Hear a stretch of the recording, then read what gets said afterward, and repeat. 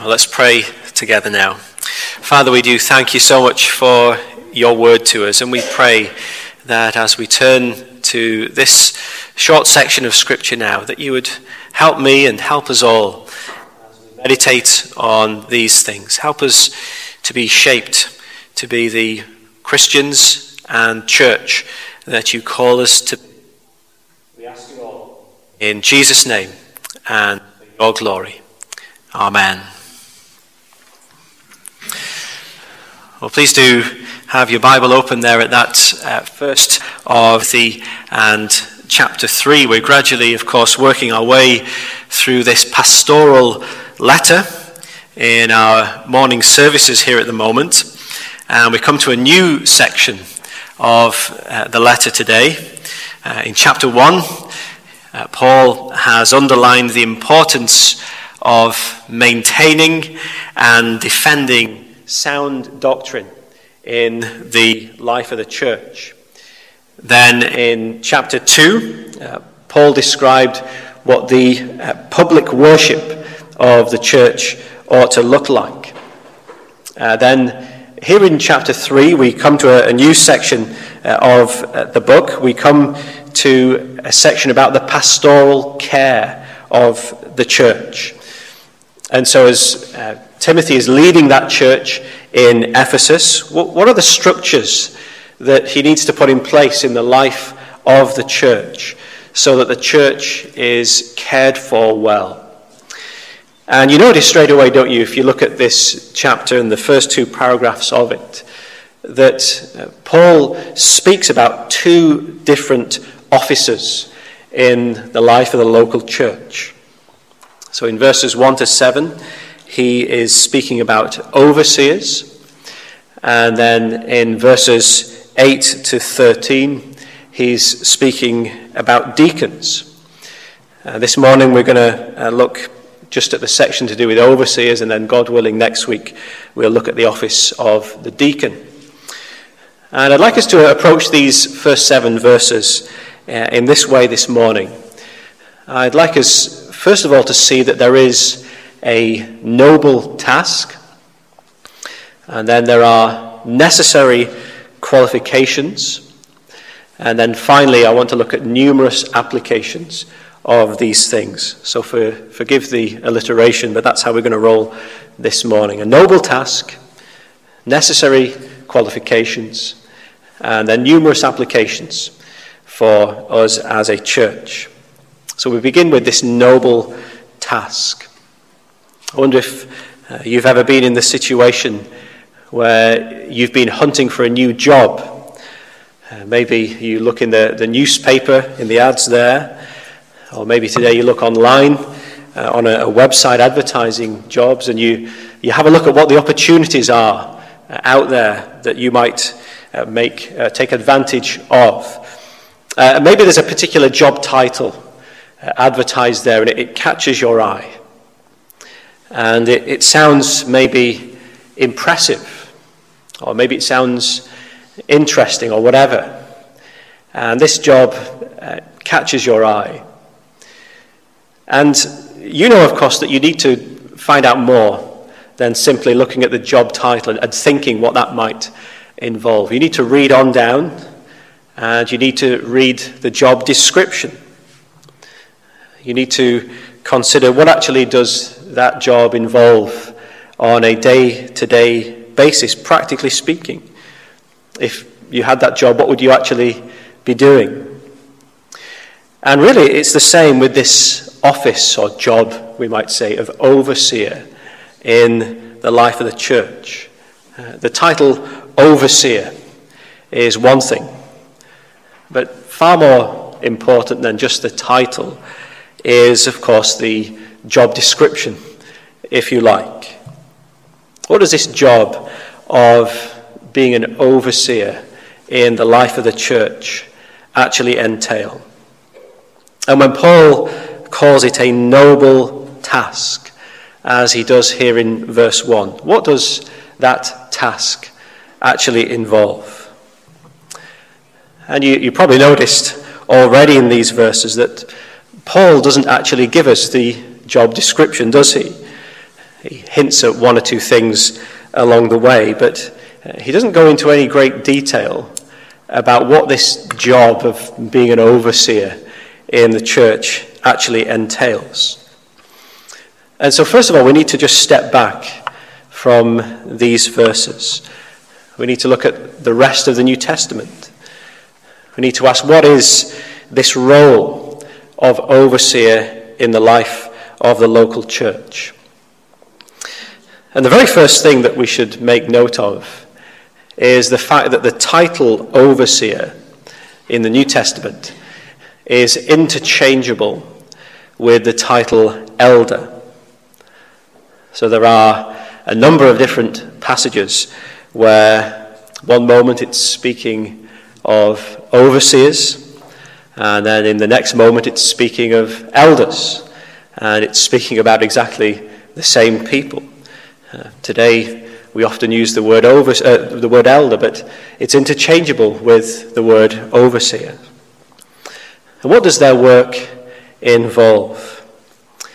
Well, we could turn to 1 Peter and chapter 5, where Peter says to the elders there, "Shepherd the flock of God that is among you, exercising oversight, not under compulsion, but willingly, as God would have you, not for shameful gain, but eagerly, not domineering over those in your charge, but being examples to the flock." And in a similar way, in Acts chapter 20, when Paul is speaking to the Ephesian elders there, he says to them, "Pay careful attention to yourselves and to all the flock in which the Holy Spirit has made you overseers, to care for the church of God, which he obtained with his own blood." So being an elder or being an overseer means to have been entrusted with this responsibility of providing pastoral care to the church. And a key part of that, of course, involves teaching and preaching the Word of God. The primary means by which the flock of God is shepherded is through the preaching of God's Word.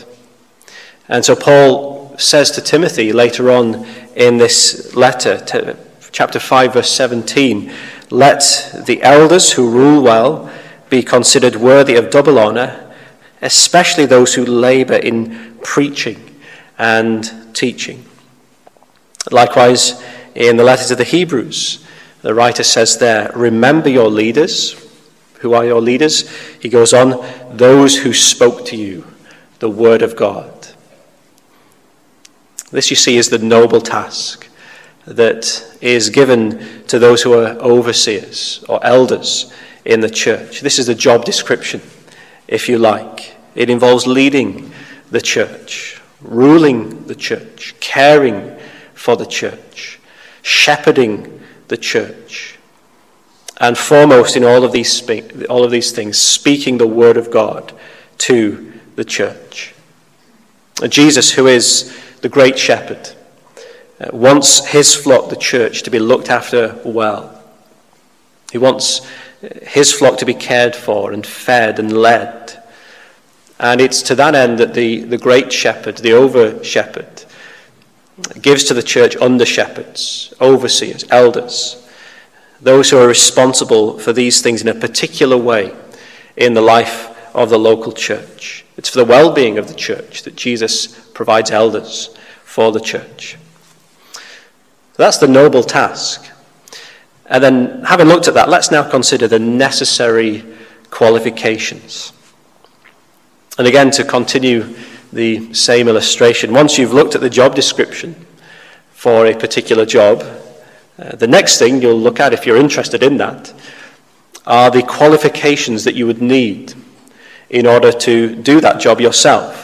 So if the job advert says that you need a PhD in nuclear physics in order to do this job, well, you know that rules you out unless or until you have a PhD in nuclear physics.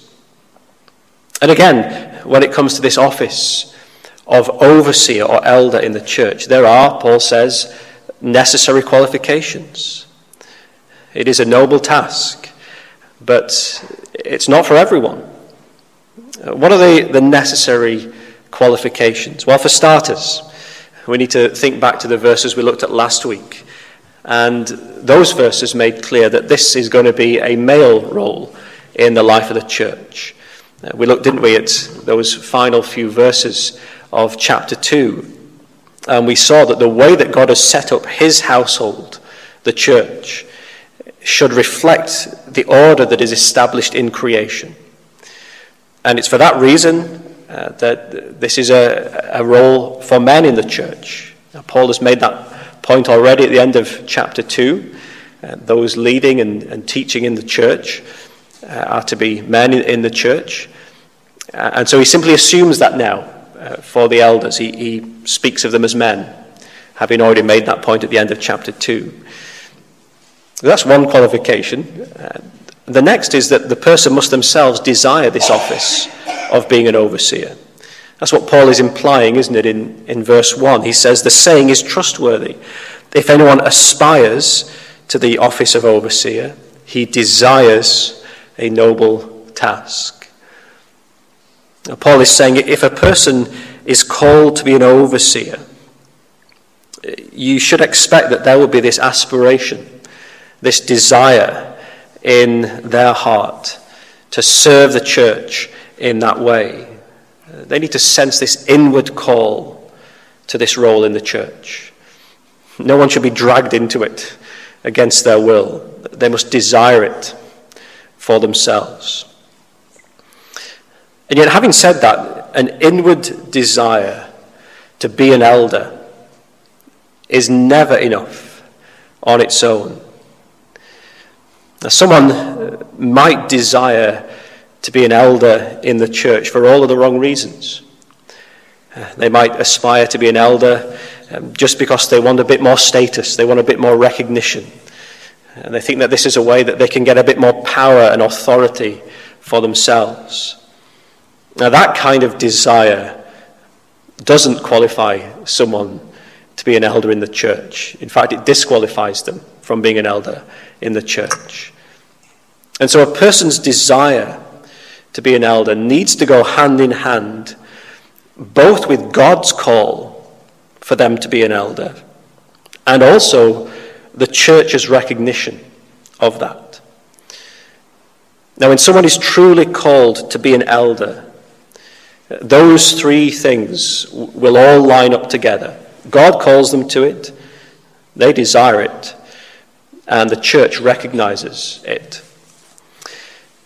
That begs a question then, doesn't it? How can and how should and how does the church recognize when a person is called to be an elder? Again, it's a noble task, but it's not for everyone. And that's what Paul turns to now in verses 2 to 7.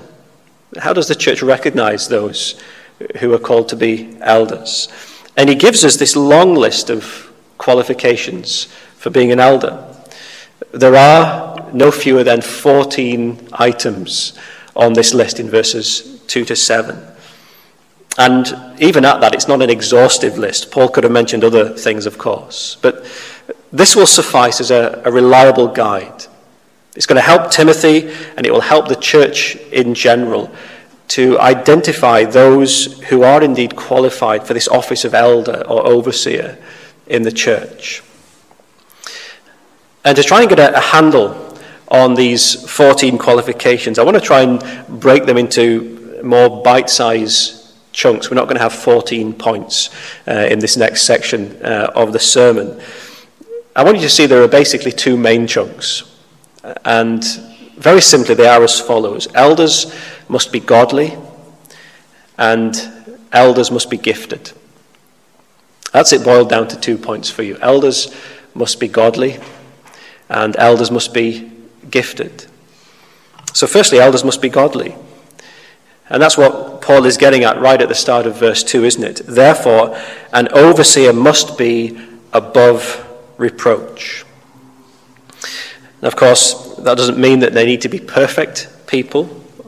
Otherwise, no one could be an elder. It would rule everybody out. Rather, Paul is saying that if someone is going to be considered as an elder in the church, he must be living a consistent, godly lifestyle. As someone has put it, such should be his reputation, that if the elder's name were posted for comment, no one would be able to bring a substantiated charge against him. And what does that consistent, godly lifestyle look like in practice? Well, in the next few verses, Paul then gets to the nitty-gritty of this. And I want to arrange these godliness qualifications into three main subgroups. So we'll look at them in a completely different order to the way that Paul does, but I don't think the order is important here. Firstly, notice this: an elder must be above reproach in relation to himself. So he must be sober-minded, says Paul. That is, he must be a clear-headed kind of man, someone who doesn't overreact to things in an irrational way or in an overly emotional way. Someone who can think clearly, and particularly do so in a time of crisis, because churches go through times of crisis.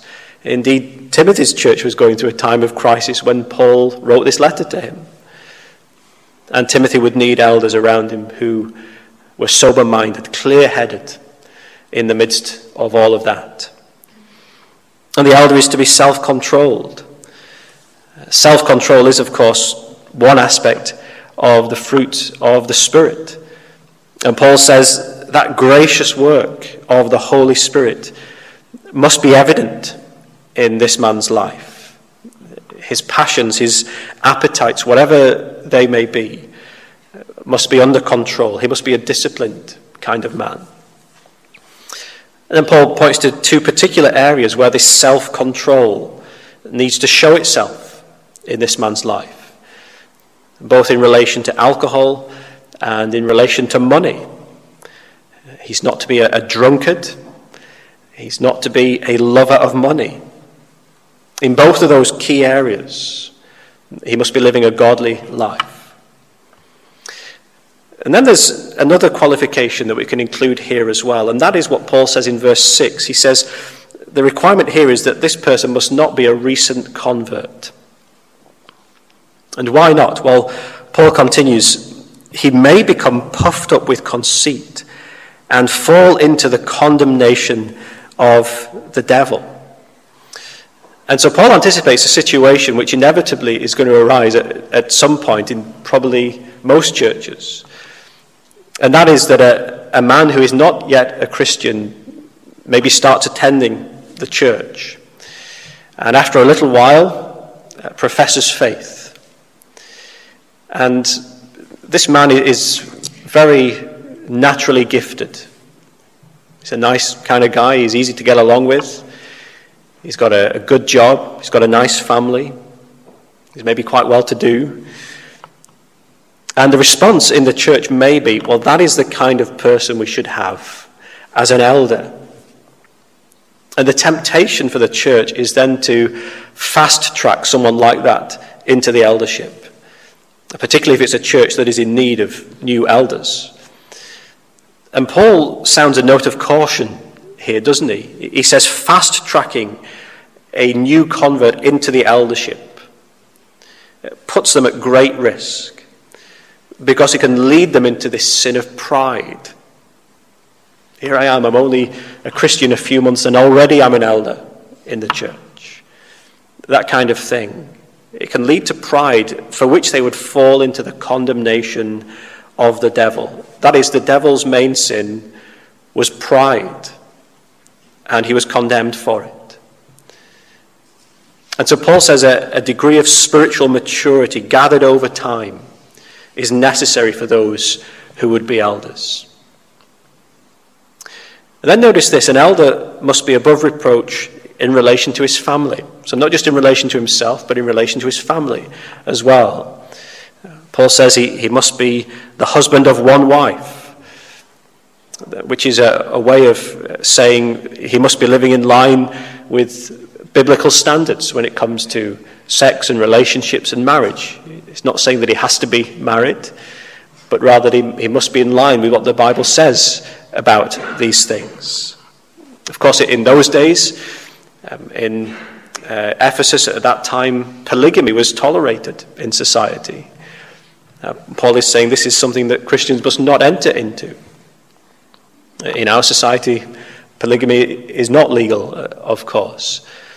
And yet there are a whole host of other ways in our society that didn't exist in their society where someone can fall into sexual sin, pornography, and so forth. And Paul is saying someone to be an elder must be above reproach in all of these areas: sex, relationships, marriage. And then verses 4 and 5 again speak about the family life of a prospective elder. He must manage his own household well, with all dignity, keeping his children submissive. For if someone does not know how to manage his own household, how will he care for God's church? So there's an analogy drawn here between God's household and this person's household. Paul says a person's home life is a test case for whether or not they're qualified to be an elder in the church. The church is God's household. And if you want to see if a man is suitable for being a leader in God's household, look at how they're leading their own household first. Are they leading that household in a godly way? If this person is married, how do they treat their wife? If they've got children, how do they treat their children? Do they bring them up in the instruction of the Lord? And then connected to the family life of the elder is also this requirement of hospitality. That is, people are to be welcome in the elder's home as a way of sharing Christian fellowship with one another there. So we've seen how the elder must be above reproach in relation to himself and in relation to his family as well.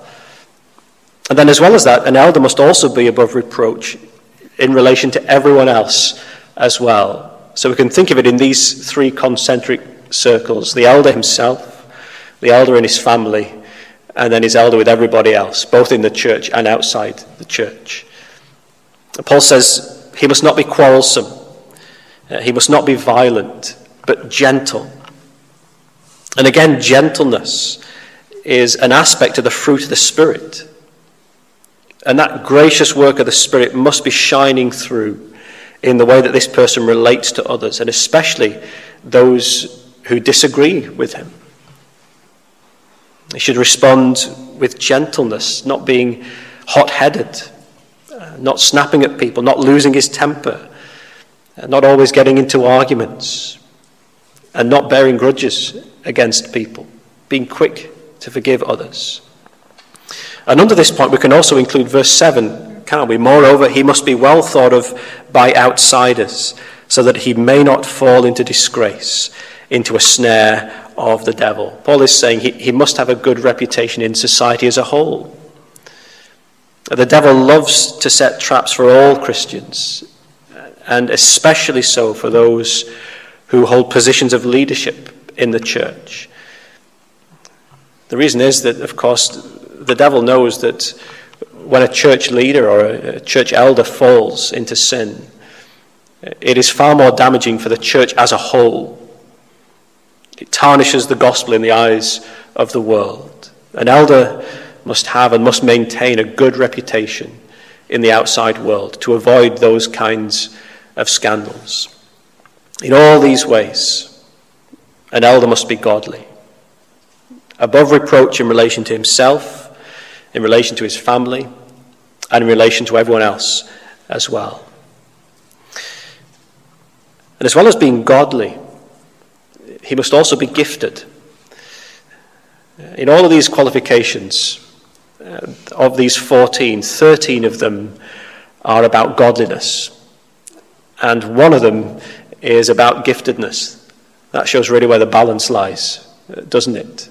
Giftedness is very helpful, of course. Godliness is indispensable to an elder. But as well as the godliness, there must be a degree of giftedness as well. At the end of verse 2, Paul says elders must be able to teach. So if the elders are those who are given this noble task of shepherding the flock, and if the primary means of doing that is through the preaching and the teaching of God's word, then the ability to teach is obviously going to be a requirement when considering prospective elders. Now, of course, that doesn't mean that every elder is going to be in full-time pastoral ministry as a pastor-teacher. Again, verse 17 of chapter 5 implies that, doesn't it?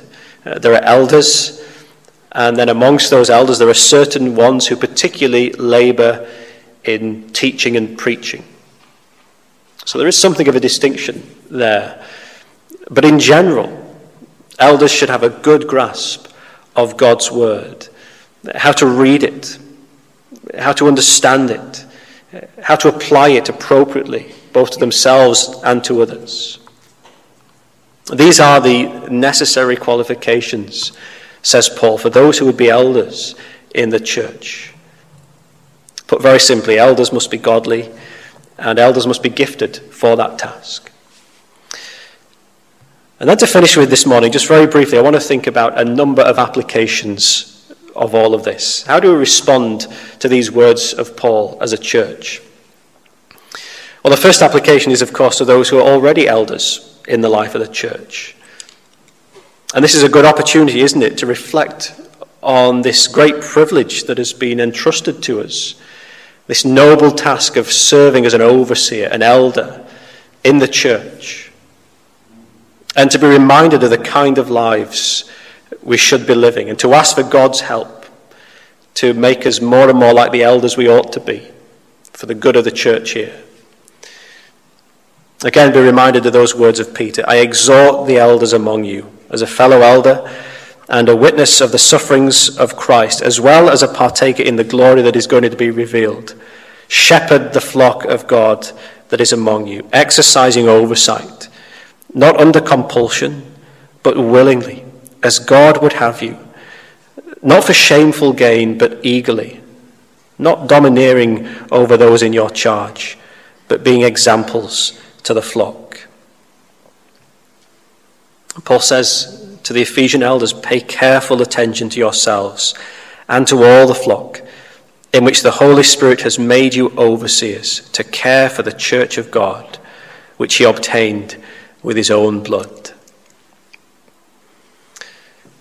Then to those of you who are not elders, the application is this: would you pray for us?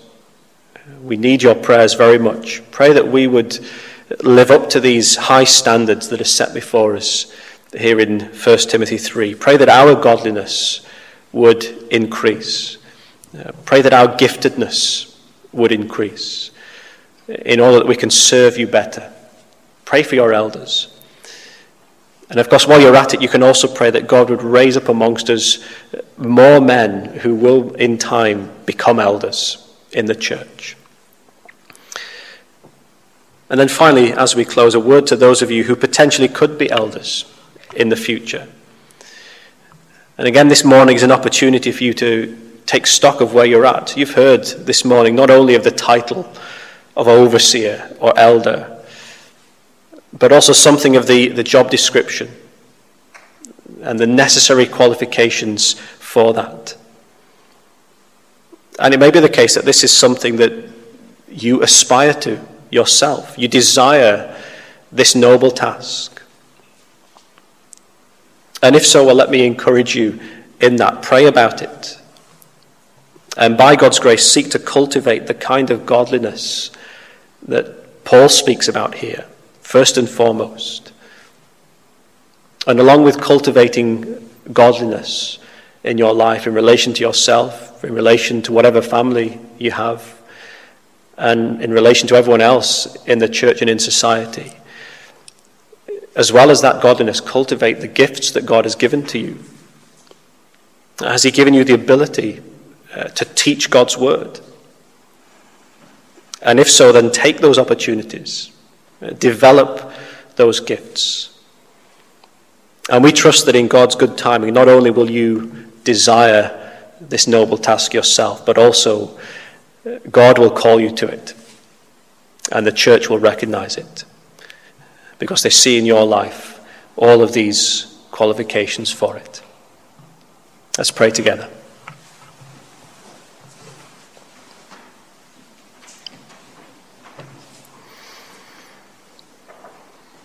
Our Heavenly Father, we thank you that Jesus, our good shepherd, cares for his sheep, the whole flock, his church. And we thank you that to that end, he therefore raises up those who will serve as his under-shepherds, caring for the church, leading the church, feeding the church. And we pray for each of those in this congregation who has been entrusted with this noble task of being an overseer. We pray that you would help each of us to fulfill this task well, for the well-being of your people here. We pray that you would help us to grow both in godliness and in giftedness. Help us to be above reproach in relation to ourselves and our families and everyone else. Help us to serve and lead your people here well. And Father, we pray that you would raise up and provide us with those men who in the future will become elders within this congregation. We pray that you would put that good desire into their hearts. Help them even now to be growing in godliness and in giftedness.